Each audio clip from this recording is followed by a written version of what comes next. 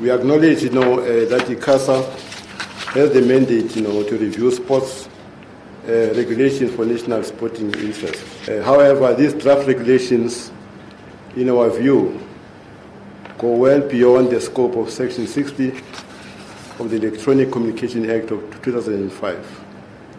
In fact, these draft regulations have the effect of creating an atmosphere of uncertainty for all our clubs. We need to change our mindset about how we view football in this country and recognize that football provides a livelihood to scores of football players and their extended families. What makes up of the football business? There are many components to professional football in our country. It includes the Premiership, Cup competitions, National First Division, and the Multi-Choice Challenge. These are all content-creating properties owned and funded by the PSL and its clubs. Another component of the business of football is club owners who have over many years made huge sacrifices in order to build their clubs into a semblance of a business. They face hardships, use family income, and make major sacrifices in order to keep their clubs functioning efficiently amidst major financial difficulties. We are still far behind many football nations in building our clubs into profitable businesses as club owners. We have to continuously battle to bring on board corporate partners. As we're sitting here, Chairperson, we don't own the stadiums. It's what we're working to achieve as football. When we play our game in any of these stadiums in this country, the hospitality income doesn't come to football. That's why we are a puny business. Everybody's making money out of us. Now, where are you going to get money other than getting money from all income streams that are generated by the content itself? It's a question for another day to be discussed. Of course, one of the major components of the business of football is players who, as we have pointed out, have short careers and have to earn decent salaries for being the vehicles in the creation of the football content. Other components are coaches, administrators, drivers, medical teams, match officials, persons providing part-time labor, our mother body sufferer who's involved in the development of the sport. This all makes up the football family. Then, of course, there are the football fans who either watch at home venues or from the comfort of their homes.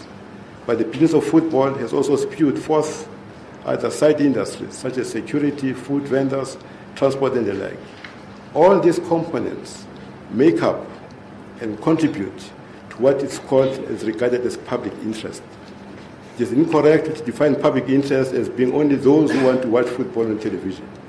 If we speak of the public interest, we speak of the public across a broad spectrum. The majority of the content consumed in South Africa is foreign and not interfered with. On the other hand, we, the PSL, a popular content producer in South Africa, is being interfered with because of our proximity. We're being fiddled with in ways that is posing an existential threat to a league and an offering that has been created by self-made men and women that take much less than they give to the clubs and the soccer-loving South Africans. We call ours a puny business for a reason. We bear the cost of the development only for the agents, sporting betting companies, to come like hyenas and vultures to profit at the expense of the club owners that did the hard lifting. We create content that we sell on open tender only for someone to find it fit to slice it, our funding model, up to the extent to which nobody will create a proposition worthy of any investment. The PSL thrives because those that run it have a skin in the game.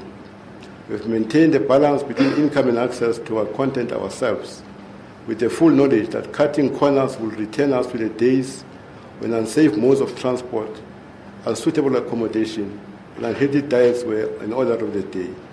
Our compliance and maintenance of our high standard hits the pocket very hard. Ladies and gentlemen, the far-reaching nature of what we are here for today is clear.